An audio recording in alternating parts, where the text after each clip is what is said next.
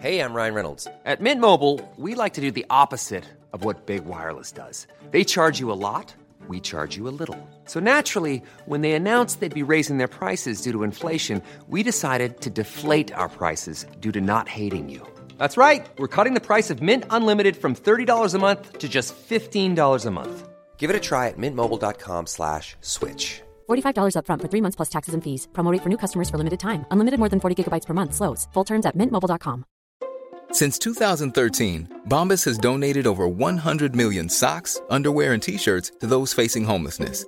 If we counted those on air, this ad would last over 1,157 days. But if we counted the time it takes to make a donation possible, it would take just a few clicks. Because every time you make a purchase, Bombas donates an item to someone who needs it.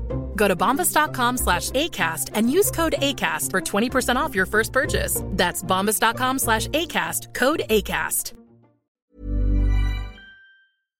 Harper hits one in the air, left back, it goes!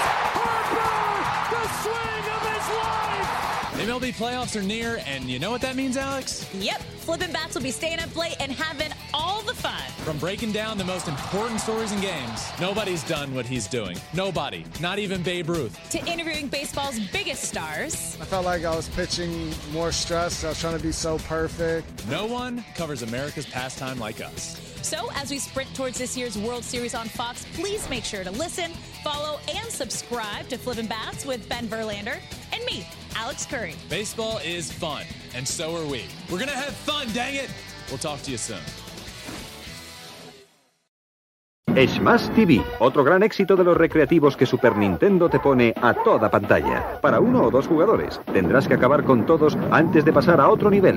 Súper divertido. Solo podía ser de Super Nintendo. Good luck! Super? Yep. Super Nintendo. That was the only thing I caught in that. Look out.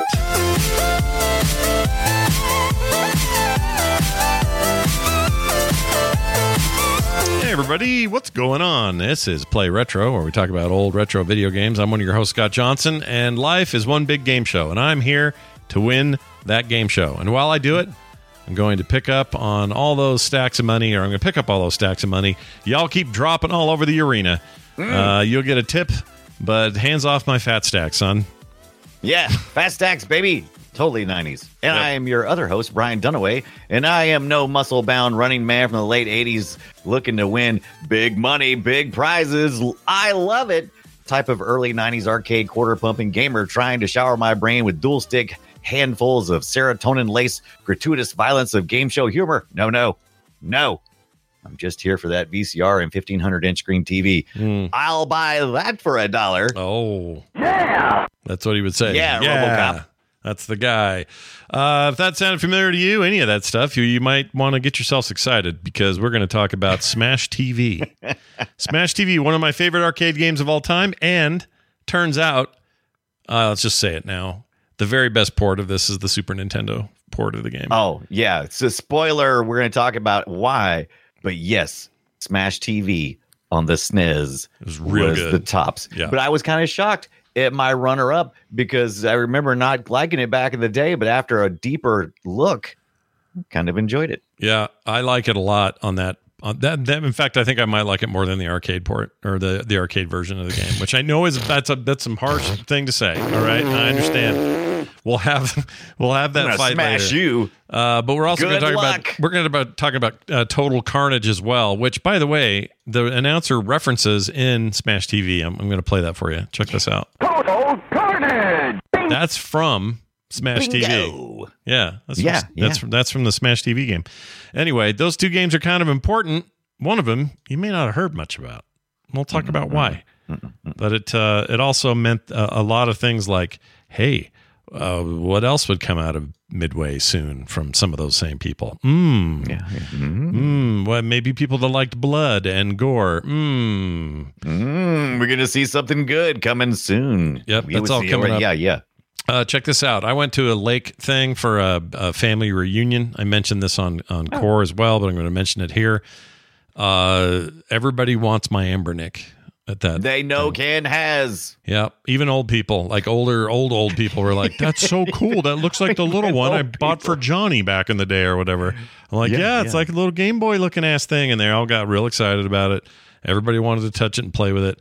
Wow, this sounds like such a 90s commercial. Like you sitting around at the lake, everybody's drinking Mountain Dew and, swinging on those rope swings and flying out and do. And then a Nintendo commercial breaks into the middle of that with you sitting on your little recliner thing, your little outside plastic chair recliner thing, and you're playing the Game Boy, and everybody's like, "What you got there, son? Yeah, what you got there, boy?" Yeah, that is kind like of that idea. Yeah, it went down. It pretty much went down marketing. like that. And by the way, this is a nice report to be able to say that screen is useless when you wear polarized sunglasses. Interesting. But if you take those off, it basically just makes it black. It just ruins it. But if you take off your sunglasses, and you're in the sun, the screen's pretty good in the sun. It's not bad. Yeah. But your eyes are not as protected as they would be if you were wearing your thing. So you got to make a sacrifice. You're squinting, right? You were like, I can't see. Yeah. It was fun. We spent the whole day, one of the days, the entire day on the beach, and I would pull that thing out under the canopy and play a few rounds of Pokemon. Now, let me say this about Pokemon. I think I've come to the conclusion that the best Pokemon game ever made might have been the Game Boy Advance Ruby and Sapphire games. Okay. Oh, okay. Yeah. I can argue with that. Yeah, and I played Ruby, and even though I think it's the best of the Pokemon games, I still don't think I understand why people love the loop that is Pokemon. And I understand parts of it are cool, like leveling up your Pokemon, and these fights are fun. I like turn-based fights, like all that stuff's cool. I like what you got to do in town. The stories are fun and light, all that. What I don't like is just running around in the weeds and random encounters. I hate it. But you gotta go harvest the Pokemans so you can be the ultimate trainer. Yeah, that's true. That's a lot though. 150 Pokemon base, then plus whatever extras were there by the time this GBA version came out. Like it's a lot. It's a lot of Pokemon. But you got to collect them all. Well, it's one of those games, and one of the things that really works about these games is the slow. You're not leveling up necessarily as much as you're progressing, and it's just like, but it's just little blips of progression, right? You don't make a whole bunch of progression, so you got to get out there. You got to grind, and you got to do the thing. So I'm with you, but yeah, I've never been huge into Pokemon, but I kind of get it. So yeah, Ruby. You said Ruby was you had the Ruby one? Is that one you had? I have Ruby. There was Ruby and Sapphire were the two of that era, which, they always release them in two, and then there's two. Which is so much. Like, can I just say, that's such bullshit. I know. They're just getting all I want both. Well, you get this one, you get this special Pokemon. Yeah, they're trying to. I want both. You're absolutely right. They're just trying to get your cash. That's what this is. It's in the song. You got to catch them all. Come on. Yeah, it is. And also, so what I do instead is after I played that for a bunch, I'm like, all right, I get it, but I don't get it still. So I'm just going to go play Pokemon Pinball on the same system. And that game rocks. And I do want to catch them all in there. That's my favorite Pokemon game ever made. Pokemon Pinball rules. That is, I can see that's totally you. All right. Now, in the Pokemon Pinball, did we talk about this one before? I'm trying to remember if I played the Pokemon Pinball. Oh, I'm always curious. You got to get in when there. they have pinball, if they just kind of skin it. It's like, here's a pinball game, and I'm not talking like that. Here's a pinball game, and we skinned it with Pokemon creatures. Or did they go all in and understand the idea of Pokemon, where they work some of the game mechanics in, or they just skinned that bad boy? No, what happened? It's the latter. It's a very specific to Pokemon experience. It's very good pinball in its own right, but everything you're doing in there is like reminiscent of something else you might do, like how you evolve your Pokemon, how you catch them in the first place, how you do bonus levels, like all this stuff is great. And there's two tables, a Ruby and a Sapphire table. What? And they're two totally different tables, so there's a lot of variety there. And I could play that all day. I freaking love that game. I'm down for this. That sounds good. Yeah, you got to play it, dude. It's good. It's really good. Plays wonderfully on that little device, too. So cannot say enough about it. Hey, you spent a lot of time looking like Mr. 90s man. Tell me about what you did this week. Oh, so during 1995 in the year 2000, I was working in the IT field as I continue to do today. But during that time, we were in what was known kind of like you'd call like a protoplasmic state of evolution of bringing the internet from, schools and military and laboratories into people's homes. Mhm. And so there was a short time before corporate greed stepped in, and that time was between like 95 and 2000, and things kind of changed really fast. Yeah. And there is something I discovered this past week called ProtoWeb. Yeah. What is that, you may ask? Well, it's a project that is trying to bring back kind of a snapshot of that era from the 95 to 2000 era. And you can use a retro browser to look at what they've rebuilt of the internet from that time. They're using archive.org to rebuild a lot of that. They've got some people, they got some hands in there, and they're physically making it so that when you click on a link from some type of restored archive.org version of 1998's Yahoo, when you click on a link, it actually goes somewhere. Archive.org is amazing. It has great snapshots of websites, and it's, and you can click on some stuff and it'll sometimes go, most times it's broken, right? Yeah, It's a very broken experience. But what you gonna do? This is what ProtoWeb is kind of doing. It's kind of going, dude, we're going to recreate that situation as faithfully as we can. And so I've been messing with that. I've been listening to Winamp. There's a whole bunch of Shoutcast channels to listen to. I went on the Yahoo search engine, looked at some stuff. There's the Sega system, like the Sega website from that time is there. Like you can play some Shockwave games, like Nights into Dreams and stuff, where they've made like these little mini games, stuff you would never be able to access probably anywhere else, because it's becoming increasingly more difficult to play anything this Shockwave based. And we got a question about that not long ago. And that was one of the things that kind of stuck with me. It was like, oh, we're covering all these retro games. So there was a period between 95 and 2000 where people were still playing games, but there was this whole new, burgeoning market of Shockwave games. Yeah. Right. Yeah. And so those have been kind of lost for a while now. Mm-hmm. But with if you use something like PCEM, which is a PC emulator allowing you to run Windows 95, Windows 98. And you're going, but there's already virtual machines, Brian. Using that voice again.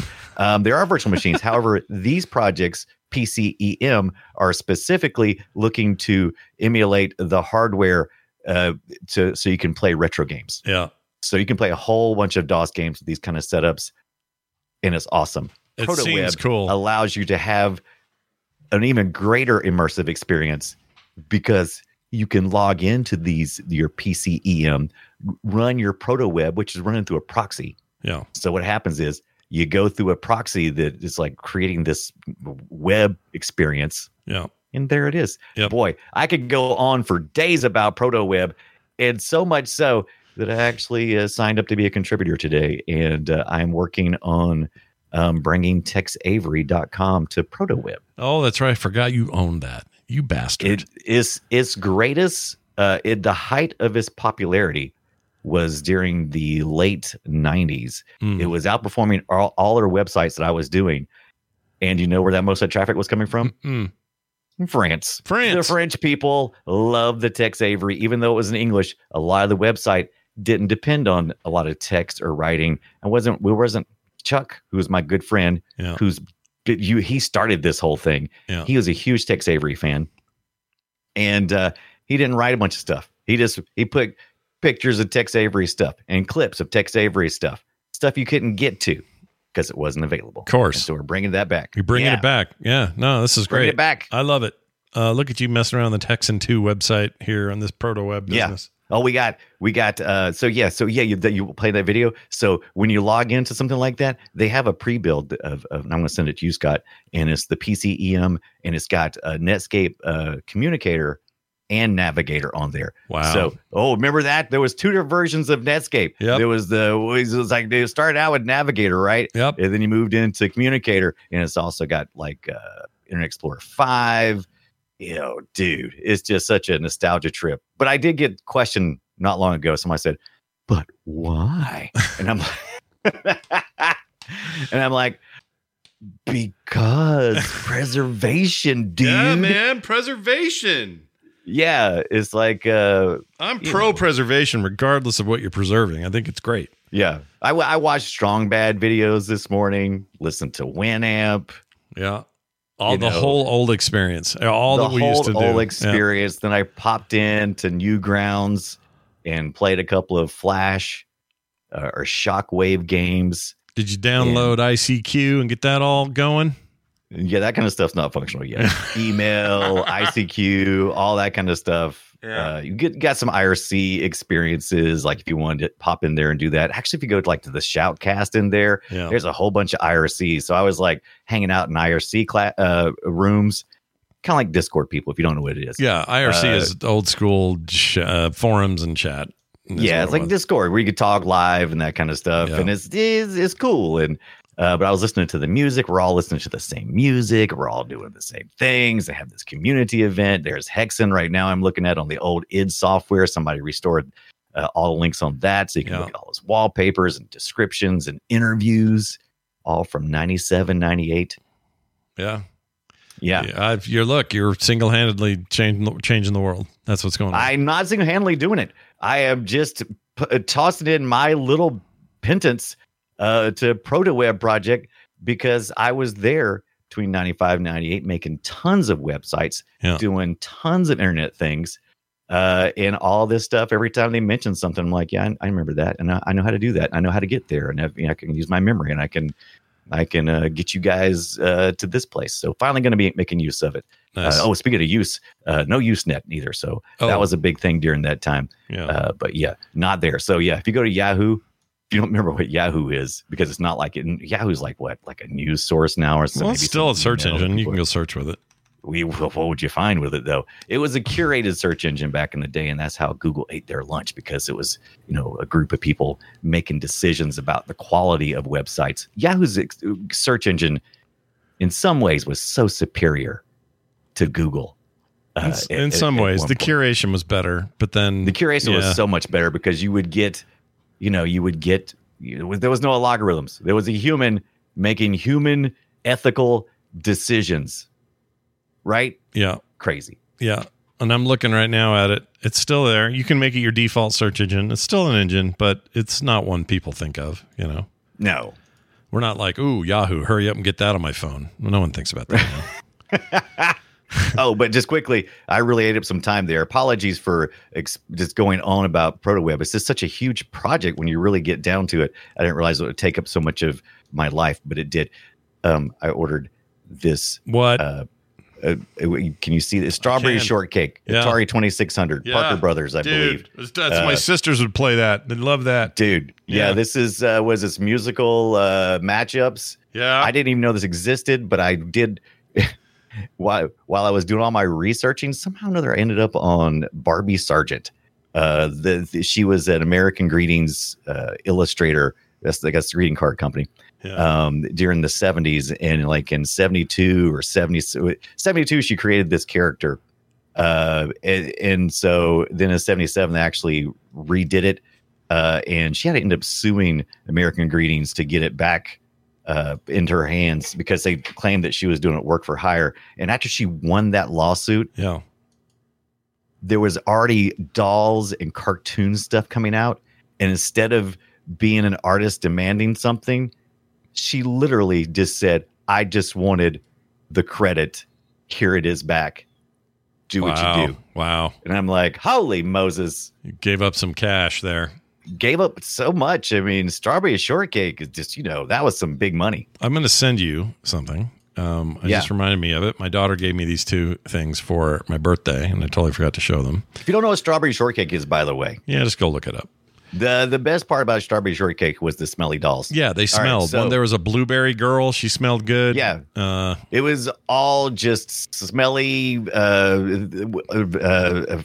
dessert-based things. Yeah, 100%. Oh, Pac-Man. Yeah, look at this. So this is, my daughter found these two old cartridges somewhere, Atari 2600 cartridges. I always forget that Atari called them game programs.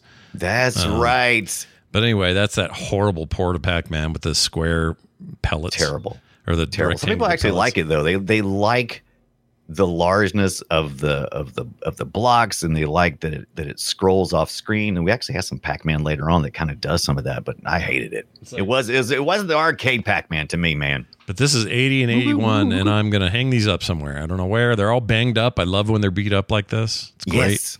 Big fan. Big fan. Can I just go ahead and preach one more time while we're doing this? Go, preach. I'm so frustrated still. I've talked about this in the past. I'm not a collector.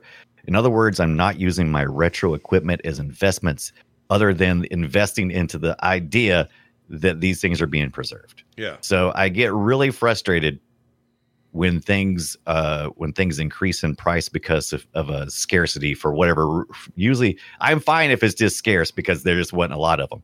But when people they start pulling them off the market and putting them in boxes, little clear acrylic boxes, and they put them on shelves, and then they, see how much they'll, increase in price.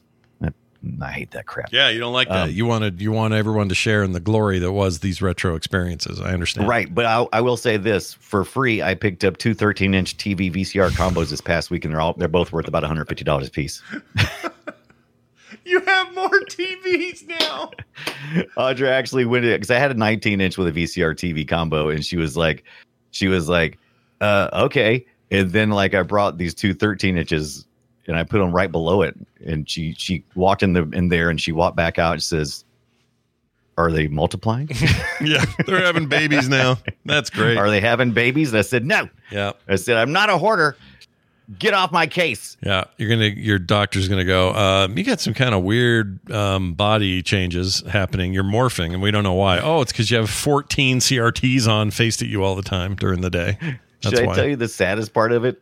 Yeah. I went to another place today, also one of those donation-based places, and I just happened to go around the side, and they had a bunch of trash bins. They didn't have anything inside. They had a bunch of trash bins outside, and there was a whole huge bin of Sony Triniton 19-inch CRTs in beautiful condition.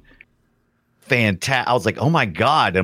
I walked over to the bin. I'm like, what do they do with it? And I looked and I was like, yeah, somebody cut the cable off, the base of it. So the VGA cable, which ran into the unit itself, was cut off. And I was like, oh, that'd be a pain. I was like, oh yeah. And then I realized they were doing it there. Yeah. They were getting these things in and they were cutting the cables off of them. That's what easier for disposal. That's because that makes it so people don't go dumpster diving at their stuff and take their shiz.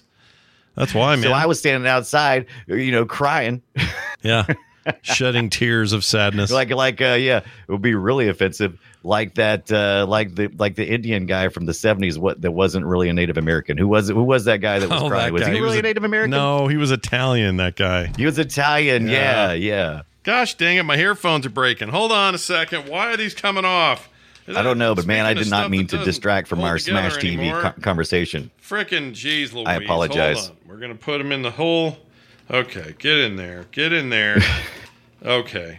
Are we going to hold together, Sony? Sony, are we going to keep our headset together here? Jeez Louise.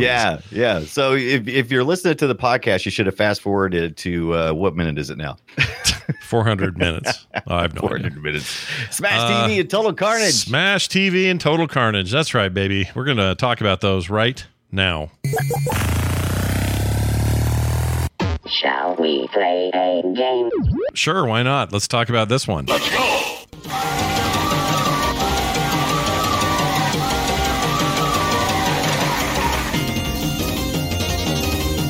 You might recognize this. This game was about to suck a bunch of your quarters in for the year it came out, which was 1999. Yes, right there at Y2K. No, it didn't come out in 1999. It was set in 1999. Oh, it was set in 99. Why am I thinking 99? Because there's no way it was 99. Yes, it's set in the year 1999 when you play as a contestant in an ultraviolet game show of the future. Yeah, that's what it was. You walked out there. Okay, up to this point, you had a couple of examples of games that may or may not be able to be classified as dual stick shooters, and the ones I would think of would be like Robotron 2084, or also Eugene Jarvis and the spiritual predecessor to Smash TV. Yeah, exactly, and that's what this is. It feels a lot like that, but this one is so much more graphical. It's so much more I don't know what the word I'm looking for is. It's more everything. The word you're looking for. It is more action. It is more graphics. It is more. It really tapped. It was the first really dual stick shooter that just really tapped into me so much so that I literally forget that I'm spending money. It was so easy to drop $20. Oh yeah, into Smash TV, and it's just such an adrenaline fueled masterpiece. Maybe that's the word, because you're like destroying stuff. Just everything is just being blown up. It's just like going, it is such a. What's the word I'm looking for? We're both having word problems with Smash TV. Visceral. Yeah, it was a visceral experience. Sure. There you go. I would say it was like, it just felt like, oh my gosh, I almost killed all of these. I'm putting another quarter in or 50 cents. Yeah, unending hordes is what was going on. And such satisfaction in the fact that you were still living as long as you did. It made you feel like you were kind of invincible, but at the same time, very vulnerable. And there's a reason for that. And I got a chance to kind of analyze a little bit closer this week when I was playing Smash TV. Yeah. I did not, when you play this, it's top-down dual stick shooter like we had talked about Smash TV is. And when you're, and that was better than back when you used to play like, what's the one, the one with the robot and is, you're walking into the walls and you're constantly facing the characters. Robotron, or are you talking Berserk? No. There you go, Berserk. Berserk. Right. I want you to play the name game. So you this time you're mostly pulling back, right? So you're walking backwards a lot and shooting forward. You're trying to constantly get away from the hordes that are coming at you. Yeah. And I discovered that the different hordes, if you walk into some of the hordes, and if you're shooting, if you walk in backwards and you collide with them, even though you're not shooting them, you kill them. Yeah. Oh, yeah. I didn't realize this. Yeah. And so... Not that it mattered much. You're still going to die real quick and put more quarters in this damn machine. The machine was a bastard. This machine was a machine at getting your quarters out of your pocket. Yeah. And the trick was when you would back up like that, you into the simple characters, which are just like this guy's swinging at you. Then there's like these bat guys who have bats and they're swinging at you. Yeah. And you can't walk into them. No. In firing backwards because they will kill you. It's just the weenie little zombie guys that you can fight that way. Yeah. There's what is it like? There's mutants or something. There's plain old mutants just walking around, zombified hordes, you can kill them easily with just about anything. But the pickups were so cool. Yeah, it has this game. I'm going to just say it. This game is 100% not a ripoff, but it is it's a ripoff, an homage. If you can call it that, to the Running Man. That's the whole concept. Futuristic sport, or not sport, but game show, basically. And you're running around the way Arnold did in that movie. And there's a guy who's in charge, who's a lot like Richard Dawson. Yeah. And he's an a-hole, and he's got girls on each arm. And it's all very hyper, cyberpunk, 80s vision, ridiculous, over the top stuff. This boss fight here is hilarious. I love this thing. You'll need it. So is this the first boss fight with Mutoid Man? This is Mutoid Man. Yep. Yeah, Mutoid Man. Yeah, I like that guy. And the boss fights are amazing. They kind of reminded me of Zelda bosses, where the bosses are like 4 or 5 times bigger than you, and you have to come up with specific types of attacks to encounter them, or to destroy them. But this time, this thing, you're seeing a lot of damage hit the monster or the boss, and stuff is flying off from him all the time. Blood, gore, everything.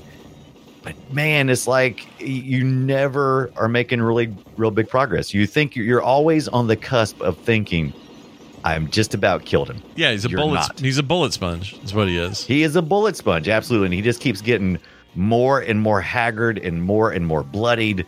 And you're thinking, oh my gosh, there's no way this boss is going to live. And then you think, oh, I think I finally figured it out. He's vulnerable from behind, because if I shoot it, because he only shoots like in front of him. There's like a 45-degree angle right behind him that he can't shoot towards. Right. And you think, I'll just walk behind him, but then he rolls you over with his wheels. Yeah, and it's also important to remember that pickups and power-ups are really important in these fights. Your regular old bullet thing, for example, is just bouncing off this guy's metal shit. But as soon as you get like the grenade launcher, you just pepper spray that guy with grenades, and he's you'll take him down, or you'll eventually you will take him down. Yeah, but it's just but that's what's so fun about it. Is they did such a great job of making you think you're making progress, but you're not really. Yeah. And so you think, oh, if I just stick another quarter in, I can win. Yeah. So Eugene Jarvis, Mark Turmel, these guys were leading this thing, and man, they were killing it. Did you know that John Tobias may have been involved? Well, he was more involved in the next one, but still. Yeah, he was definitely involved in Total Carnage. I think he may have had a hand in the other as well. John Tobias, if you don't know, co-creator, right? His co-creator is correct of Mortal Kombat. It's right. Mortal Kombat. Yeah, it's John Tobias and the other guy. I can't forget his name. He's the artist in Total Carnage, and I'm not 100% sure on this, but I think he might have did some work also. No, I wouldn't think so though. These games were so far apart. I don't know. I don't know either. I don't know if he was involved. I think or not. I'm mixing my information. Yeah, but John Tobias, big deal in comics, in video games, and without him, you have no Mortal Kombat probably. But yeah, like this thing had a unique. I say unique. It had a great ripped off Running Man vibe going about it. And I mean, there was not even a question if Eugene totally ripped off every 100% bit of Total Recall, because I mean it's obvious. I mean, Running Man. I just said Total. Running Man. Yeah, we done Total Recall. That's the era. It's hard not to mix those two up. Yeah. But it's great. It's so much freaking fun, you guys. And now it would be a good time for me to just tell you that I believe the Super Nintendo version of the game is the superior version of the game, and I mean straight across the board, including arcade. I think it's more fun. I think it's tighter. It feels better. It's refined. Feels great on that controller. They made it work. The shoulder buttons for strafing, all that stuff. It's just a superior product on the Super Nintendo. So we talked about the dual stick shooter aspect. Very important. Having one controller to control the movement of the character and one to aim in the direction you want to fire into. And that was kind of hard to emulate, especially on 8-bit systems like the NES and the Sega Master System and the Game Gear. Those all have a D-pad.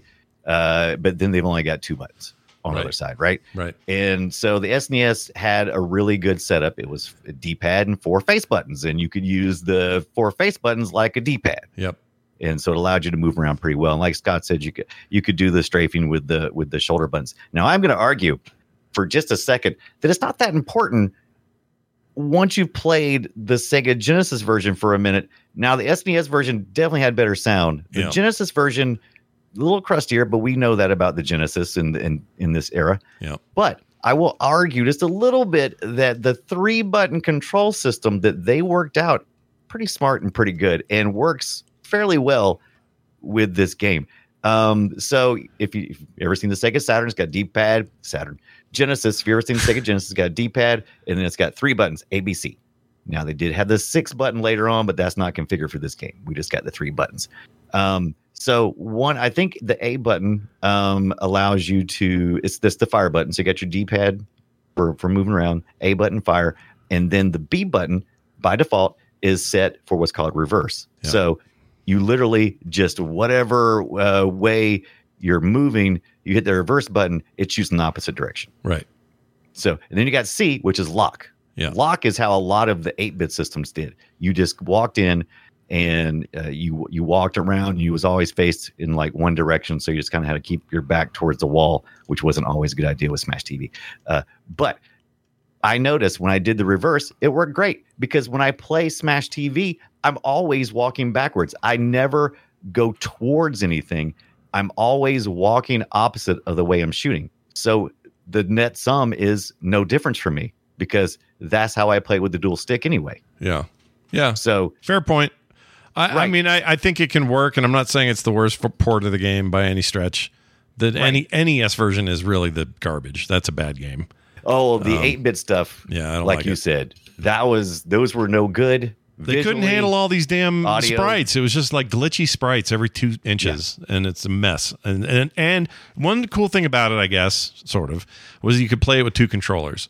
So if you were like, I really need this feeling of having 2 controllers in my hand, So I can do one stick here, one stick over there. You could do that with the NES version. Take 2 controllers and play it that way.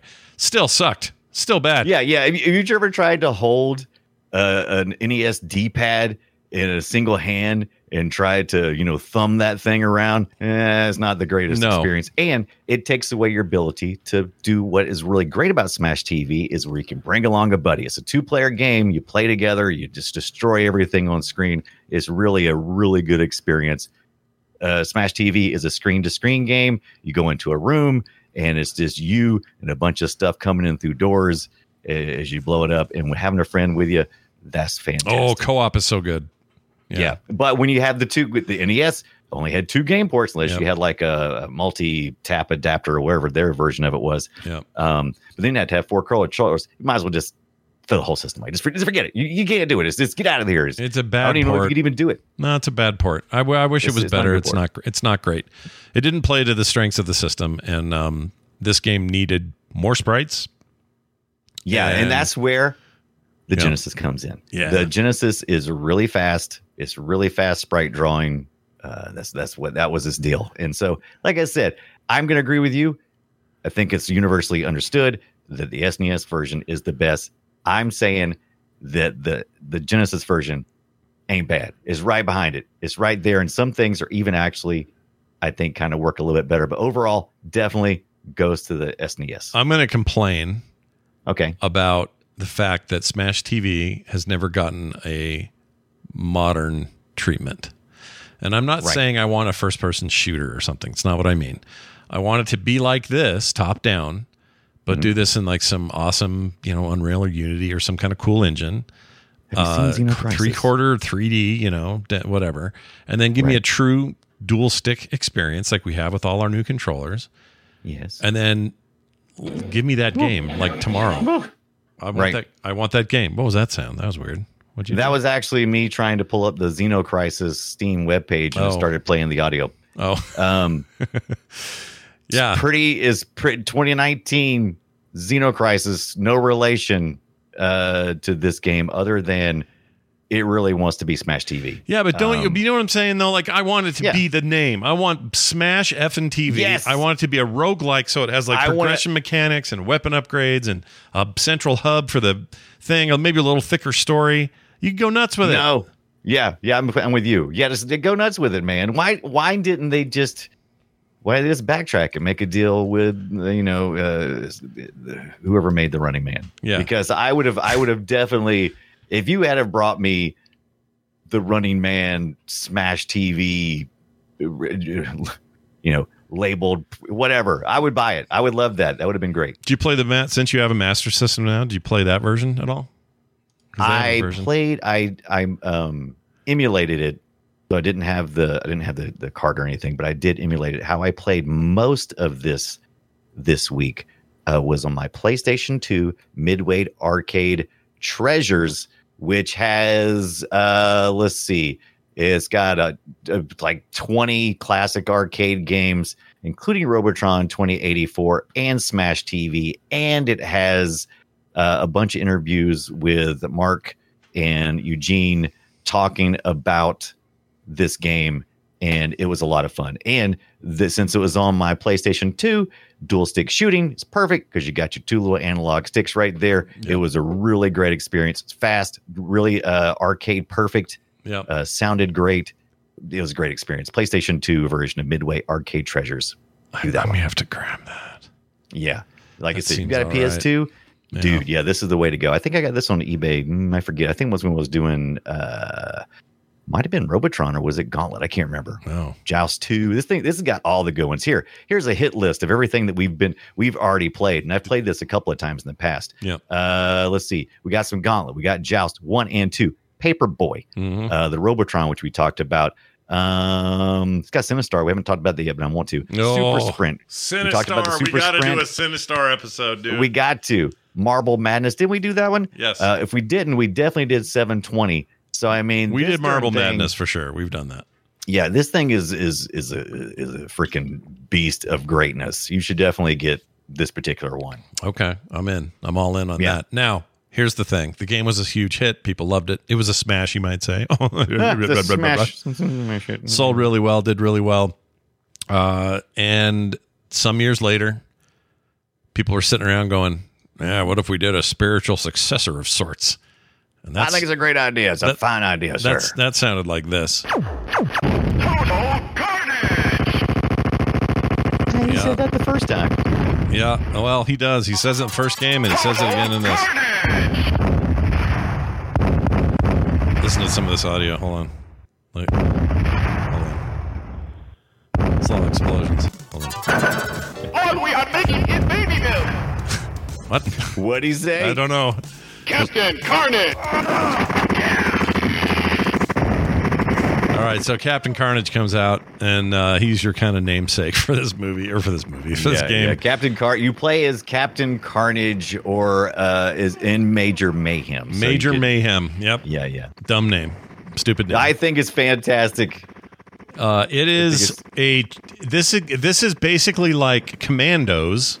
Yeah. In that you're traveling places. This is no longer like in a closed set the way Smash TV was. No, you're not screen to screen this time. You're going where you want. Yep, it's bloodier. It's weirder. I don't think it's as good. It's not quite as It's not as tight of an experience as a gameplay experience. But from a visual standpoint and a kind of like, hey, Eugene Jarvis, how much weed are you on right now? Kind of standpoint. It's a great showcase for that. You know what I mean? Yeah. Because there's some weird... Look at the tongues coming out of this freaking dragon head. It's amazing. This is... Man, if you love Mortal Kombat, you got to come see John Tobias's influence on this badass thing, because it's still top-down, like Scott said. You're traveling north for the most part, doing pickups, but you're no longer trapped room to room. You're just doing your commando thing. And, oh my gosh, if the last one was ramped up, this is ramped up even more. The thing I didn't care for, though, is I'm with you. This is not a polished experience, because the first one, they leaned to the theme. The theme was Running Man, and that dystopian future of playing, playing for prizes. You were on a game show and you're playing for prizes. Everything revolved around getting cash and prizes and trying to survive. Here, you're attacking some dictator. It was post. Which war was it? Which war was we doing? What did we do? Gulf War scenario. I think it was Gulf War was the idea. Yeah. So we did the Gulf War. So we're going after this dictator who is, I don't know what he's supposed to be. He's very generic. His name is Richard Tater, but they called him Dictator. Richard Tater, yeah. So and for some reason you're facing off against his bosses on the ground in the cities. It doesn't make nearly as much sense. Look, this guy looks like MODOK the more you destroy him, by the way. I know, he's just basically MODOK the whole time. It's so dumb. And but they even the sound effects are not tied in. There's like all these cartoon slapstick boing, all these little, all this slapstick kind of stuff that's just takes away from it. Yeah, it's just not the quarter pusher that I had. And look, I mean, if you're watching now, if you could see it, everything on screen is just exploding. It's it's any reason to just run blood everywhere and parts and gibs. It's just all. It's also cheap. I don't know if you just watched that, but a bus comes by after the boss defeat. Yeah. And runs you over if you happen to be in the way. And if that's on your last life, you got to put another quarter in this damn game for that cheap trick. But cheap trick. But I do love is that they did the same thing they did in the first one. In the first one in Smash TV, actually the second one, if you want to count Robotron, when you got killed, sometimes you would go flying towards the screen. Your body parts and your eyeballs would go flying up. God, someone was so badass about having body parts fly towards you like that. No, the art's awesome. It makes me wish Tobias used this art style in Mortal Kombat instead of the photocap stuff. I don't like it as much. I like this stuff. If you've never seen Total Carnage, and you're forgiven if you haven't, this thing did not do nearly as well as Smash TV. It kind of flew under the radar in 1992. And it's worth testing out and going, oh, I see what we're trying to do here, but I don't know it really going anywhere on this one. I don't know if you'd want to defeat it or nothing like that. Yeah, let's just say it's no It's no Smash TV. That's all. Yeah, I don't even Smash think it's TV players. Yeah, I don't even think it's a good commando. Like I think it's a passable commando, but commandos, I guess. Yeah, is a better game. Right. And a more cohesive game, and also a less chaotic game. That's one of the problems with this one. I found when I was replaying it, I counted all my deaths because I was like, I want to see what this would have cost me in 92. Yeah. And it turns out it would have cost me a lot because you die constantly and not fairly. You die cheaply all the time because it's bullet hell, it's cheap tricks, it's this tank was moving slow and then suddenly it's moving fast. I can't see anything because these flames are everywhere. And how am I ever going to survive? How am I going to ever live? It's really ridiculous.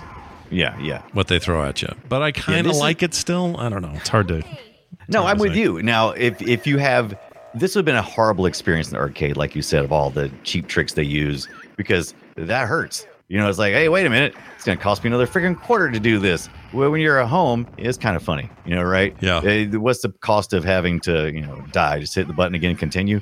That's cool, but this really didn't get ported to many places, unlike Smash TV. No, I don't even know. Did this end up with major console releases? I don't think it did. It did. And actually, I think it even got. There was a really weird one. I think it made it to the Jaguar or something stupid. Oh, really? Yeah, it's all really weird. I'm like, okay, that's where they ended up. All right, but this one's way more fun as a multiplayer. Now, Smash TV. At the arcade, I didn't care for people to join in. I sent you a picture of why I don't like that in the Discord server. Let me pull that up. Oh, while I'm doing that real quick, here are your ports. The Super Nintendo arcade, obviously. The next year, Super Nintendo. Same year, or just shortly after, Game Boy got a version. Amiga CD32, MS-DOS, and then Jaguar. Like you were correct about that. Yeah. Late in life. Let's see this image. Way late for the Jaguar. Where did you? Is this from earlier, before our hat discussion? Let's see. Yeah. It was way before. Anyway, this was one of those generation of arcade games that were very narrow. Yeah. And so that picture encapsulated it. You're standing really close. Here it is. It's dual sticks. So it's still dual stick. So you got 4 sticks on a little board. And man, you are touching the guy who's next to you. You are really buddy with the guy next to you. Look at sweater guy touching blue shirt man. Look at that. Yeah, there is no room. There is no room for this. And at home it's great because you got your own controller still on your side of the couch, still on my side of the couch. I don't want to sweat next to this guy. I'm fine with touching people, but you're definitely sweating when you're playing these games. Oh, hell yeah. I don't want to touch no sweaty guy. I don't want my hands touching somebody else's sweaty hand. No, I'm with you. This is a problem for me as well. Yeah. It's fine. It's a fine game, you guys. I don't want to act like we're poo-poo in it because it's not poo. We have talked about worse games, but it's not the classic that Smash TV is. No. Smash TV is like all time, right? Like it's the greatest of all time. What are you talking about? I couldn't wait to do this on episode 80. I was like, Smash TV, we got to do it. Why did I? Oh, I know why Smash TV smashed my button. Mm-hmm. Because if you're wanting to play this, you can play this on Antstream. Which just came to the Xbox. Yeah, it's one of the most popular. It was because I was looking. I was like, what's popular on Antstream on the Xbox? And Smash TV was one of the most popular. Yeah, it's got to be right. It's so good. Real quick here, there was a release planned for Genesis and Sega CD, but these were. But why bother? It says they were in development by Black Pearl Software. They were supposed to be published by Malibu Games. Neither port was officially released to the public for unknown reasons, despite being advertised and previewed in multiple game magazines that year. I can tell you the reason. No one cared about going. It's after the Gulf War, and we're gonna go against the evil General Akabab and Akabab. Yeah, and it just wasn't a good idea. It just wasn't. No, it wasn't a great idea. Real quick here, the prototype cartridge for the Genesis is currently owned by this Jason Wilson guy who owns a ton of memorabilia. So love it. That's out there. And this game was not nearly as quotable with stuff like. Because I was so confused. So I'll buy that for $1 is a reference to something they say in RoboCop. Yeah. Right? Yeah. Here, they do it. They have the general. He comes on and says, I'd buy you for $1. And I'm like, Okay. Yeah, but they also do that same line in I don't get it. Smash TV, right? They use that same line. But it's literally let's the get line. on with it. It's another one. Wait. Bingo! Yeah! No, it's there. I didn't copy it out, but there's I'd buy that for $1 while he's hugging on those two ladies. That's the real quote. Yeah. I'd buy that for $1. I'd buy you for $1. How come they did that though? How'd they get away with that? Why didn't the RoboCop people come down on them for that? That seems weird to me. I know, and they were making their own game. What do they care? I guess back then nobody cared. I mean, it's just all fed back into the machine. It's all in just good fun. I think it'd be really hard to sue Eugene Jarvis. He's just such a laid back, fun kind of guy. Yeah. We're suing you. Okay, whatever. Yeah. The reviews for this aren't great. The Jaguar game did the best. It looks like 8 out of 10. Was that? It came really late. I was like, was that a fan-based game or something? It didn't look like it come through official channels. No, so it was on. That was an actual published on the Jaguar official deal, right? But everything published there was weird. Yeah, well, they were doing some stuff with Williams anyway, right? That was a lot of things that made it to the Jaguar, so they probably just threw that in there. Yeah. And to top the deal off we're going to have with you guys, we'll throw in Total Carnage. Yeah, you want that Total Carnage? It's not really great. It's kind of shit. Right. But hey, you want it? And Atari said, yeah, we'll take it. We'll do it. We'll buy that for $1, they said. We're building a toilet add-on for our CD, so we're ready for anything. Okay, so there you go. Those two games are cool. Smash TV in particular, very cool and worth playing today. I think I got really bunged up playing that SNES version, and I still kind of want to play it right now. It was the way to go. Yeah, it was definitely real good. Like you said, real. And there's good. a great, by the way, if you are looking for a really good interview with Eugene Jarvis. Yeah, he wasn't the only person who did this game, by the way, Smash TV, but he is the most vocal about it. There's the Antstream. They did an interview with him not that long ago about the secret history of Smash TV, and I don't want to give away too much. It's still a pretty fairly recent article, so it's just really good stuff. So yeah. Do you have a link to that someplace? We should give people a link to that. We know what it is. Yeah, Antstream.com, and you just look through their blog section. It's the secret history of Smash TV with Eugene Jarvis. I just put up our album art or our thumbnail art for today, and I'm showing this to people because I wanted to show the difference between the two cabinets. So the Smash TV cabinet, Total Carnage cabinet are actually quite different. There's a lot more room for you to play on the Total Carnage tool player thing. However, I want to say, because someone in the chat alluded to this, and it's true in my mind, I swear 90% of the times I would see Total Carnage in an arcade or something, it was in a Smash TV cabinet. Like right, they were. Yeah, these were. I think this system that is running this one, I think, got to start with Narc, and I think it's still running the same system. I love Narc so much. Yeah, I think that's what I remember in my deep dive. My favorite bit of trivia. Narc made me feel like I was rebellious and like cool when I played that game.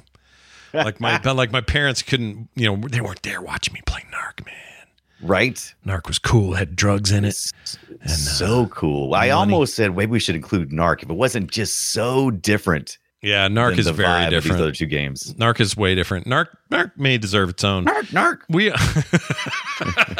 We ought to do like a top 3 arcade controversial crime-ridden games that were crime-based.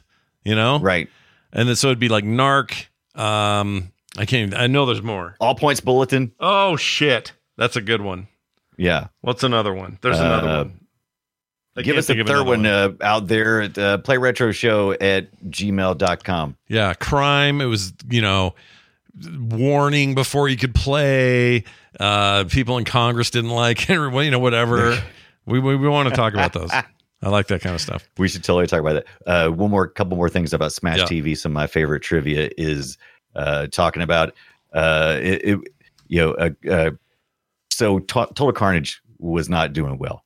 It didn't sell a lot of cabinets, and man, Termel couldn't wait to get out there and do his NBA Jam. He was he was like, yeah, man. I think that's one of the things that hurt it too. I think they just just put some sounds in there. What we got? The greatest Bugs Bunny sound effects. Throw that in there. Yeah. Let's just get the hell out of here.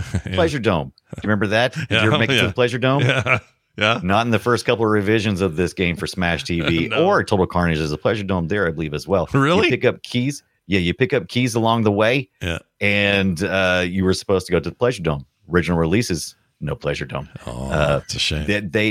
It wasn't until later on when management found out and said, "What? You're teasing these people?" Because they're talking about it all through the game, talking about the Pleasure Dome and stuff. They did that. They added the Pleasure Dome. So. Oh, I found some confirmation about John Tobias. Check this out. Mark Turmel, he's your other principal there. Yeah, right. Recounted this quote: when Hasbro pulled the plug on an interactive movie project I was working on, I went to Williams to design coin-op games. I moved to Chicago, hired John Tobias, and together we did our first co-op, Smash TV.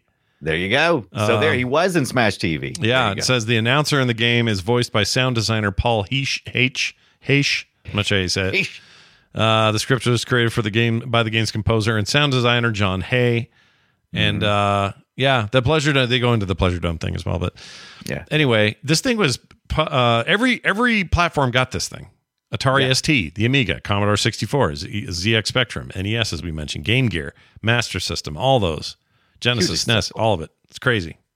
And that has like scores in the 90s. That game. Yeah. So good, dude. Oh my gosh.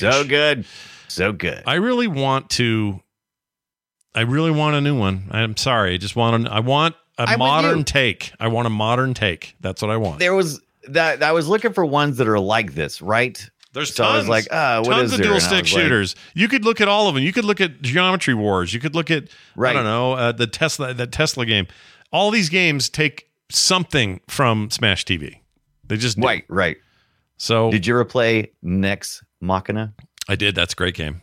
I think that's a great game. It's made by those guys. It's more updated graphics, right? It's those Sony guys. They did the one with the planets. Yeah, it was a PS3 game. And it was to compete with the Geometry Wars, and you'd fly around that planet and blow up asteroids, basically. What was that called? And then they did the other one, the PS4 game that launched with the game Res. Oh, basically that game was like a Defender take. Right. Forgot the name. We talked about it on that show. Anyway, I forgot their name. I love those guys. Make them make it. Make them. I love how you say it. Make them. Put them in a Pleasure Dome and make them make it. Shut those doors. Close all the pleasure. Get in there. Yeah, close all the pleasure windows. Keep them in there. Yeah, let's keep them in there till it's done. All right, let's get to what's next here today. We're going to do a little game. It's called Guess My Game. It's audio from a game, and here it is. Destroy it. It's an old game. We take an old one and we try to just sort of stump each other. We got 3 questions each. We can also give away certain hints if the person who has the game is pleased to do so, but he doesn't have to. We're going to start this week with me. Arcade game 1995. All right. Arcade game 1995. That's kind of late, right? It's a little late. That's a little later than later than I was playing arcades. By that point in time, I was moved on for the most part. I was playing them, but not like I used to. Yeah, I mean, I would play them if I was I wasn't even in the mall at that point in time. I don't know if I came across if I was at the beach. There we go. If I was at the beach where the big arcades were, I would go into the arcade. But at that point in time, I wasn't going like all the time. I always worried about beach arcades in humid beach towns. Oh man, yeah, that's okay because most of the only thing that got any play was those freaking coin sliders. I hate those. That's where everybody was playing. Oh, I hate them. They got a giant pile out front. I just want to shake that shit. Yep, and then get in trouble. I need a shirt that says that. I need a shirt that says "shake that shit." Then I need to go to Myrtle Beach, to the arcade, and just walk up to one of those machines and just look like I'm struggling. They're such a scam. I hate them. Anyway, here's mine. Let's see if you can figure it out. Again, arcade, 1995. Arcade. Here you go. 1995. There's been a kidnapping. It's Rachel, the daughter of the president of Sertia. Get into the castle and rescue Rachel. Sometime, somewhere, someone is plotting a government overthrow. A small republic is in danger. It's time for the one-man army. Richard Miller. Good Lord, what is this? All right. She must be dead by now. This stuff's great. There's more. Don't come! Rachel McPherson. Since you had traveled Was so this very released in the far, U.S.? I mean, it's English speaking, but hell yeah. Sharudo Gato. I'll tell you, this is Japanese development. That may help you. Yeah. I definitely was getting that vibe, right? Yep. Here's some more dialogue. Wild Dog. Wild Dog is the guy's name. Is this like a top-down shooter? That is your first official question, and the answer to that is no. Interesting. Here's some more from gameplay. Is it a light gun game? Get him! I'm going to say yes, it is a light gun game. Okay. You're on a good path there if you're talking about light gun games. Yeah. Yeah. 95. Yep, 1995. Rachel, the daughter of the president. I don't know this story, but God, I feel like I should. I've never heard any of this, but it sounds so familiar. They must have got a guy that was like doing all kinds of voice work for movies and everything else, because that guy's voice sounds real familiar. Don't look at the chat because we got someone who got it. Someone nailed it. In fact, I'm going to say the first person who got this is going to get a free game code today. Oh, very good. Okay, yeah, so we should start doing that every week. Give it whoever gets it first in the chat. Now you've already done one. You've done one question is all. So you have two. One. Just not. Oh, so light gun game. Does it start with the letter D? Does it start with the letter D? Yeah. The game name. No. Wow, dude! Wow, you just really taking a long time. Well, I'm trying to make sure there's not like a variation on it with a D. I don't think so. Oh no, I wouldn't know. Is the English title of the game start with a D? No, it does not. Yeah. All right. Okay. So that's the second question. You got a third. Right. Oh Jesus! Let me play that gameplay for you again. Okay. Not the talking, but this. Action! I got it. Okay. All right. Does it involve action? Yep, it does. It's very action-oriented, turns out. I'm going to go with... This is absolutely the 1995 hit smash game in arcades by a Japanese developer, Harmasar. Yeah, Harmasar. Harmasar. And the game that didn't start with a D, it was... Carnal Knowledge. Let's see if it's carnal. Is it Carnal Knowledge? Incorrect. It is not Carnal Knowledge. It is Time Crisis. Oh, Time Crisis. Time Crisis. Oh, I've seen Time Crisis. I don't think I've ever played Time Crisis. Yeah. Interesting. And here's what I want. Here's what I want to do. I want to give a code away to Ron Wood. Skits 319. Oh, this on the Sega's. Right. Does it make it Sega Saturn or something? Oh, I don't know. Might have. Yeah, it did. I think it made it on. That is what I'm thinking of. Oh, yeah, I do know this one. Oh, I just never played it in the arcade. Baby. Yeah, it was Namco. It was their big. They competed with Virtua Cop. Right. Oh, Jesus. We gotta do this as a whole freaking series of these dang things. I agree. That's why I've definitely played one of these. Here's what I want you to do, Ron Wood, Skits 319. If you have me in Discord already, friend it up, send me a DM. If you don't, I'm Frog Pants in there, and it's no big deal to send me one. I'm happy to take it, and I will send you a code for a free video game of some sort. I don't know what it will be yet, but Skits something. is a beast, by the way, at guessing these things. Got an amazing ear. Yeah, I'm impressed. I'm impressed you got this at all, to be honest, because I would have guessed Virtua Cop or Area 51 or something. Yeah, that's kind of where I was going with. I was trying to think of what it. I don't know.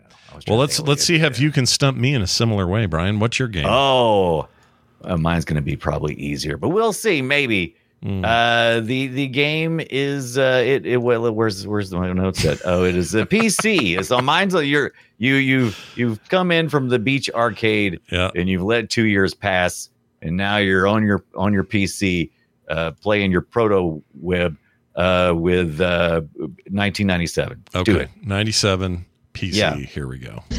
Open for business. Open for business.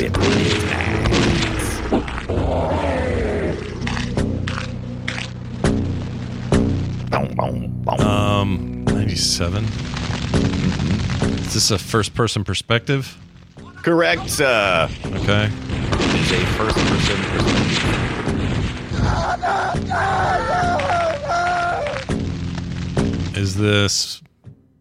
Is this blood? Yes, Blood. Is it? Yeah. Oh, no way. Yeah. Good one. Nobody in the chat got it. I gave you a really hard one last week, so I'll make it a little easier this week. Yeah, no, I remember. I played Blood. That's why this is familiar. I loved Blood back in the day. Yeah. This was that. See, this is like what I'm talking about with the games that are a little bit like contraband. We're not supposed to be playing these. Yeah. You know, your parents would be like, oh, I don't want you playing a game called Blood. And you're like, I'm going to Billy's house to play Blood, but I'm going to tell my parents we're playing soccer or something like that. Yeah, Blood Soccer. Blood Soccer. I can't believe I got it in one guess. I'm so excited. I think I've only played this. I don't even know if I ever got the whole thing. I think I've only played the shareware version of this. By the way, I found a CD today that had like 30 titles of shareware on it. And I was at the place and I was like, it's 50 cents. And I was like, what am I going to do with this? Get out of my hand. I can't take you home. Was it? You and your shareware. Wasn't there a second one? Blood 2, I think? I believe there was. I believe it was a whole series of Blood. And it's one of the ones I kind of want to do. The Chosen, I think. Was that just an expansion pack then? I didn't know a lot. I played just, like I said, only played just a little bit. Oh, Cryptic Passage was published. Here it is. Blood 2, The Chosen. First-person shooter game. Mm-hmm. Developed by Monolith, distributed by GT. It was, unlike the first installment, Blood, set in 1928. This took place in the year 2028. Yeah. In the future. Science fiction-y stuff, cyberpunk elements, dystopian fiction, significant amount of graphic violence, and black humor. Oh. Yeah, black humor. Black humor. Yeah, I don't think they mean black humor. Yeah. Like, no, black humor. Is this film noir? No. Okay. It's like that. I'm thinking like, who's the guy that died? I used to love Inky. him. Who was the dude? He had his own show, his own sitcom for a while. He was in, so many movies. What was his name? I loved that guy, and he died way too early.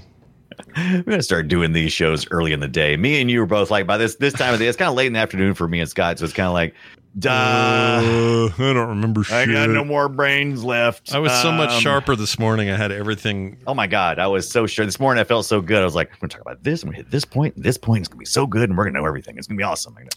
Chat room with their Rise of the Triad guest. Pretty close. It's a lot like that in my estimation.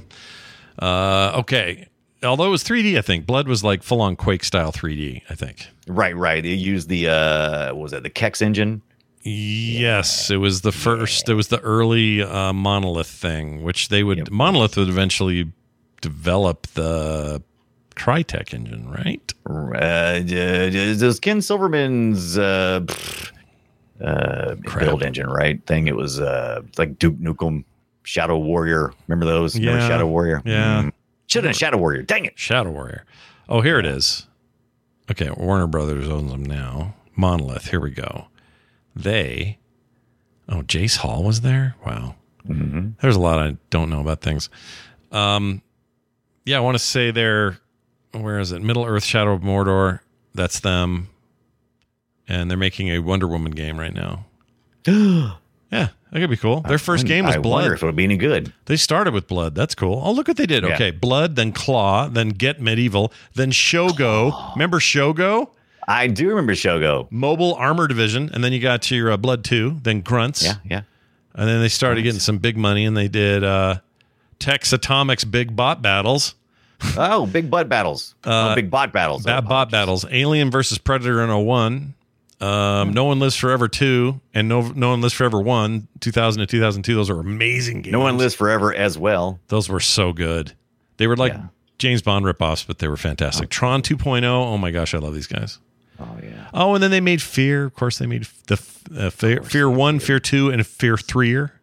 And Fear No More. Yep. Gotham City Imposters. That was fun until that was such potential. God, I really wanted that game to work. It just had so many technical issues. Yeah, that bummed me out when that went away. Yeah, but it was so good. Didn't feel like they didn't give it the try they should have. It died on the vine. Somewhere along the lines, they had a really good start, and then something happened, and it just didn't go any further. And it was just too bad because the early parts of that game were so good. Yeah, and I'm going to blame. Let me tell you who I'll blame for that.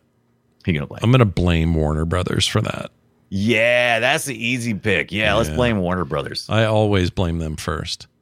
Yeah. Oh, Skits, I got your DM. Thank you for that. I will send you a just slide code in shortly. Scott's DMs there. You won't let me slide. You slid in. He slid right in. Well, it's looped up too, so it's easy to slide in. Yeah, okay. Yeah. It's fine. He skits right in there. Wait, are you gaming? On a Chromebook? Yep. It's got a high-res 120Hz display, plus this killer RGB keyboard. And I can access thousands of games anytime, anywhere. Stop playing. What? Get out of here. Huh? Yeah, I want you to stop playing and get out of here so I can game on that Chromebook. Got it. Discover the ultimate cloud gaming machine. A new kind of Chromebook.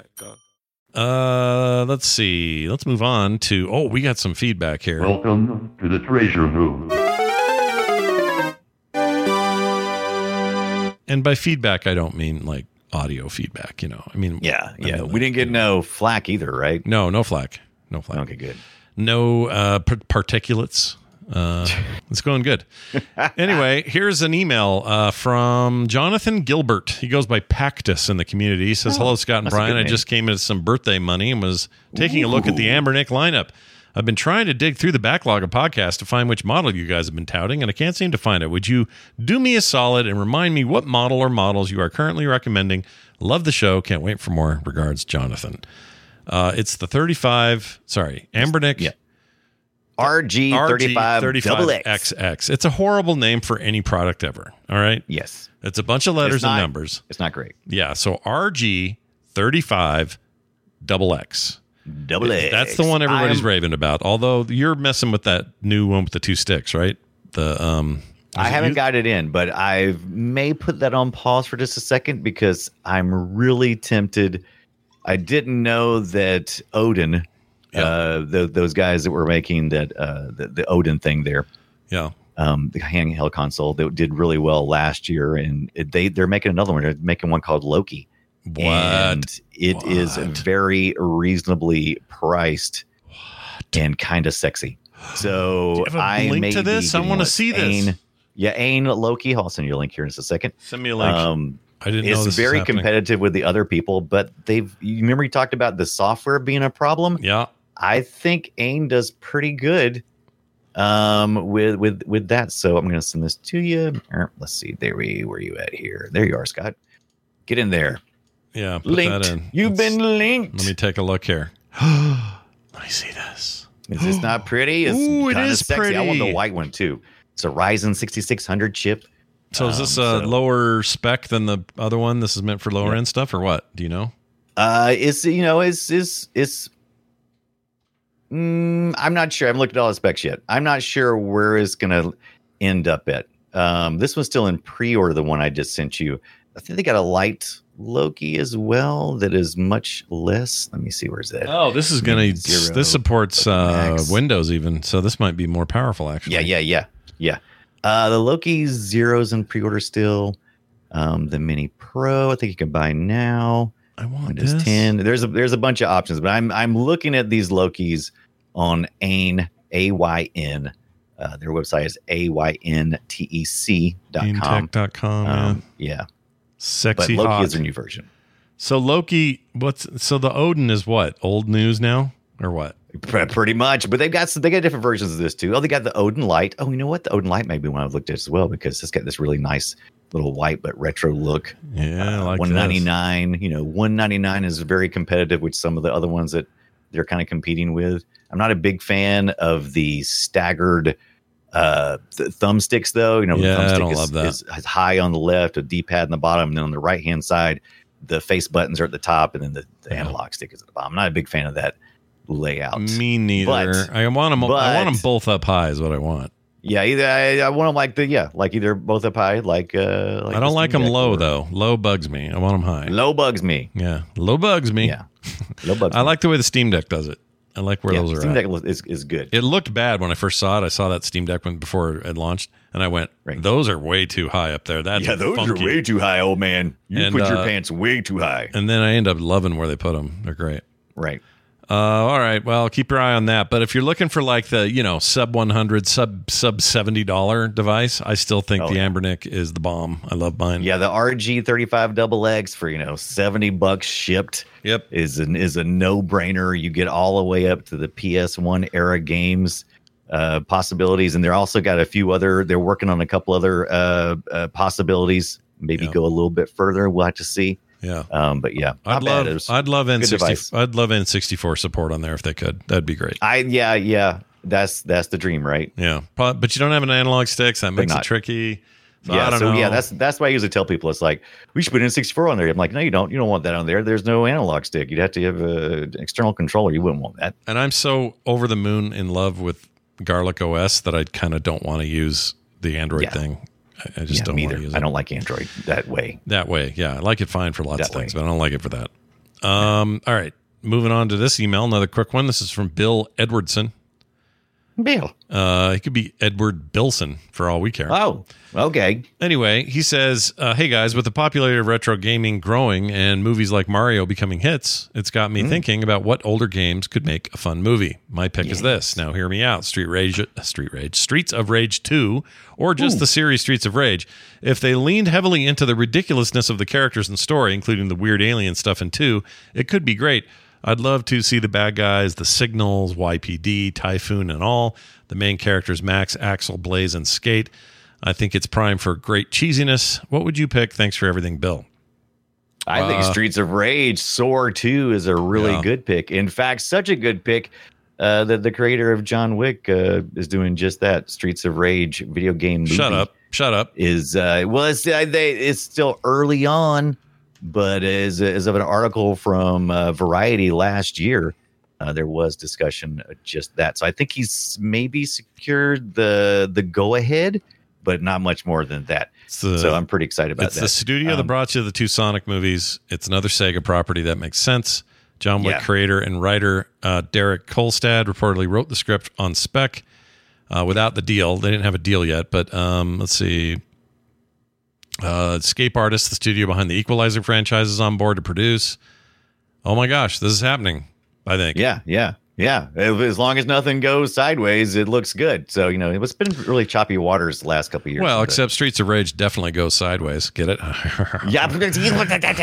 It's a side-scrolling fighting game. I'd be all down for this game. I think that'd be great. Yeah, without thinking really much, I am like just immediately. I want a Luigi's Mansion so bad. I mean, please just make that movie. I know that's low hanging fruit. That's not thinking outside the box. But give me it. That's what I want. I think it's fine. I would do. I'm going to ask for something weird. Oh, do it. Give me something weird. I want a Hollow Knight game. Now, I know that's not an old game though, because it kind of breaks the rule a little bit. It's sort of newish, but I love the style of that game, and I would love to see kind of a spooky take on that Metroidvania classic everyone loves. I would like to see also some young girl trying to move to the city and make it, but she's having to take care of Kirby. I would watch that. And he's just constantly causing mayhem, right? Yeah, dude. He's sucking up everything. Who ate the toilet? Oh, Kirby, you little bastard. She's just trying to make it in the city, trying to be taken seriously, and Kirby is just effing it all up. Yep. And then some portal opens and all the bad Kirby creatures come through, and now Kirby's going to save everybody after all the embarrassment. Right. Yeah. I'm all in on Kirby. Let's do it. Yeah. And then Kirby saves the day in the end. He sucks up her would-be the Devil Wears Prada boss. Yep. And, and he takes on her powers, and, just the whole thing just ends up really as a feel-good movie at the end. Yeah, I like it. Yeah. And, I love my Kirby's. I'm a big fan. Oh, Kirby's a no-brainer. Yeah. I mean, that's a brilliant. I sent Brian a Kirby. I did some art last night. I did some Kirby. You guys want to see this here? Oh, yes, please. I'll put it up. But while you're pulling that up, I would also... After watching the Mario movie, I think Mario 2 should be like a Cars reboot, but with Mario Kart, right? I mean, something like that. That'd be awesome. Yeah, it needs to be, I mean, I don't want talking cars, but I want more focus on the cars. That'd be cool. Yeah. I'm infinitely, I'm never not interested in Kirby things. Right. Kirby would just be, I would love a Kirby movie. He's so hilarious. Yeah. I mean, Kirby's great. It just never gets old. I don't know why it's hilarious for him to vacuum stuff up, but it makes me laugh. Yeah, Kirby's great. Yeah. I even did the gelatinous cubes from D&D. I did one called the gelatinous curb. The gelatinous curb. Yeah, and it's Kirby, but it's here. I'll show you. Kirby pants. Nope, cube. Here we go. Kirby pants are great. I love the Kirby pants. If you haven't seen those, that's a good one. That's a good one. Here you go, Brian. I'll put it in here for you. Okay, there it is. Anyway, I like that one. And you could make a whole movie about, I remember this one. This is really good. Look, you know what I'm most proud of there? With the green side of it over there, which isn't even Kirby. Right. Those bones in there, I like how they look like they're deep. Oh, I did. Yeah, you're right. I didn't notice it at first, but now I just clicked on the link because Discord made it super small. Oh, and did I clicked it? on the link. Weird. Now I can see it the full. Now I see there's bones and everything. That's fantastic. That was a lot of fun to make. I didn't sell very many of them, but that's okay. I like that. All right. I think we ought to put on the old web. We ought to also make sure that My Extra Life is on the old web. That was me. That was in full swing by 95 to 2000. Full bloom right? in when did I start that comic? No, it was 2000, so it was a little later. Oh, dang it. Okay, well, early enough though. Early enough. Yeah. Before that, PvP though, online maybe. I don't know. 98, 99. I was doing that Real Tunes comic. Oh, the Real Player. Is on the proto web. Real Player, but no one likes Real Player is a black eye on that era. It's a garbage player. Freaking no one likes that thing. It sucks. But Real Tunes, now that was a cool cartoon I made. Real Tunes was the name of your comic, right? But you were doing it for who? You was doing it was for a mod for Unreal Tournament called Infiltration, which was like this realistic military mod. Right. And I made like jokes about people playing that shooter. Right. It was dumb. Doing that. Who was you doing that for at the time? Just for the mod makers, just for funs. Okay. Yeah. Okay. Wasn't anything. I thought you worked for I thought you was doing some contract work for some of those. Not that thing. Like that. Okay. And I did podcast. Infiltration Radio was my first real show that I was putting up, and it was in 99, and it was for that mod. And it was just I was just part of the community and really liked it, so started making stuff. Yeah. Yeah. Makes sense. Interviewing the developers and whatnot. You guys make games. I don't know what those guys are up to now, but they were cool. I liked them all. Anyway, if you want to send us an email, you can playretroshow@gmail.com. If you'd rather text us, you can 801-471-0462. We'll take it either way. And I would like to now give you the happy news. Next week, we are going to talk about the NES peripherals that you knew and loved. Light Gun, Rob the Robot, the Power Glove, and more. And more. Don't forget about the blight of them trying to give you the homework first bullshit. Oh, Lock you out so you could look homework first. Yes, get real. Come on, Nintendo. Get out of my face. That was dumb. But they had a lot of interesting ideas for peripherals, and some of them worked, and some of them were crap. And we'll talk about which ones worked. The light gun in particular worked really well for what it did, and I would say Rob the Robot, neat for what it was sort of supposed to be, but Rob the Robot, not really that cool. What do you think the worst peripheral Nintendo ever made was? Like peripheral, not system, but like right. I think it's really easy to say anytime any of this 8-bit, 16-bit era decided they wanted to try to delve into the VR world. Yeah, that was bad. That was bad. Just across the board. Sega's version of that, they had that little ring you had to dance around in called the Reactor. Do you remember that? Yeah. That thing sucked. Yeah, anytime any of these guys try to make you exercise too, we weren't ready for that yet. And it's like, oh, we got a thing where you can jump around and do the thing. No thanks. No, thank you. Goodbye, we say to them. Good. Oh, I did see something really cool today while I was out and about. This has nothing to do with that, but it's retro as hell. I almost picked it up just to have.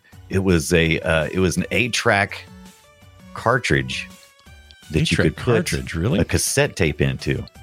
What? You would take your cassette tape, and it was an adapter that you could put into your 8-track. That is I'm wild. like, what fresh hell is this? That's terrible. Because then you wouldn't have the advantages of the cassette over the 8-track. You would just treat it like an 8-track. It'd be like, when we had CDs with a tape adapter for our cars for that changeover. Terrible. Yeah, idea. What were we doing? What were we thinking? Life. What even is it? So yeah, make it in the day to day. That'll be next week. Real quick, shout out to our patrons. Patreon.com/playretro is the place to go. And I'd like to welcome these two brand new folks who joined us this fine day. Brain, but with an H. Brain. Oh, Brain. I like that. Yeah. Not sure how to say it. And David Verwer. David Verwer. Verwer. It sounds like shareware, but I can't say it right. Anyway, you guys are awesome, and you will get all the benefits by being a patron and a supporter of the show. No commercials ever on the feed that we put up there for audio. You get pre-show content just like today, and every time we do a show, we'll give you that. Monthly benefits that you can only get if you sign up today at patreon.com/playretro. Everything else can be found on our website. That's at playretro over at frogpants.com/playretro. All right. I think that'll do it. Brian, anything else you'd like to add to the... thing? Yeah, I want one of these Konami laser scopes where you wear the stupid helmet on your head and you yell blast firepower or something and it shoots like the gun. I want one of those. You want that? Laser scope. Laser scope. All right, let's get it. Also a quick shout out to Taz in our community who made this cool thing I just put up just now called Hey Retro, which tells you where to email us and call us and stuff. He's really talented dude, and I love everything he does. Skills. Yeah, look at our little pixel community. This community, man. I want our little pixel guys to run around and do shit, though. Don't you? Yeah, Look at them. Let's do it. I don't know why I look like Grizzly Adams, but whatever. I'll take it. There you are with your backwards hat and your little fuzzy beard. It's fantastic. I'm predictable. You are. Nothing else, I'm predictable. If nothing else, that's going to do it for us. Thank you all for listening. Go play something retro, and we'll see you next time. Buy that for $1.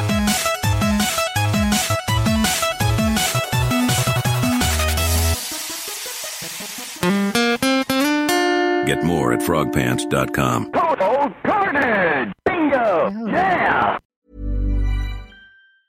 Mom deserves the best, and there's no better place to shop for Mother's Day than Whole Foods Market. They're your destination for unbeatable savings, from premium gifts to show-stopping flowers and irresistible desserts. Start by saving 33% with Prime on all body care and candles. Then get a 15-stem bunch of tulips for just $9.99 each with Prime. Round out Mom's menu with festive rosé, irresistible berry chantilly cake, and more special treats. Come celebrate Mother's Day at Whole Foods Market. Even when we're on a budget, we still deserve nice things. Quince is a place to scoop up stunning high-end goods for 50 to 80% less than similar brands. They have buttery soft cashmere sweaters starting at $50, luxurious Italian leather bags, and so much more. Plus, Quince only works with factories that use safe, ethical, and responsible manufacturing. Get the high-end goods you'll love without the high price tag with Quince. Go to quince.com/style for free shipping and 365-day returns.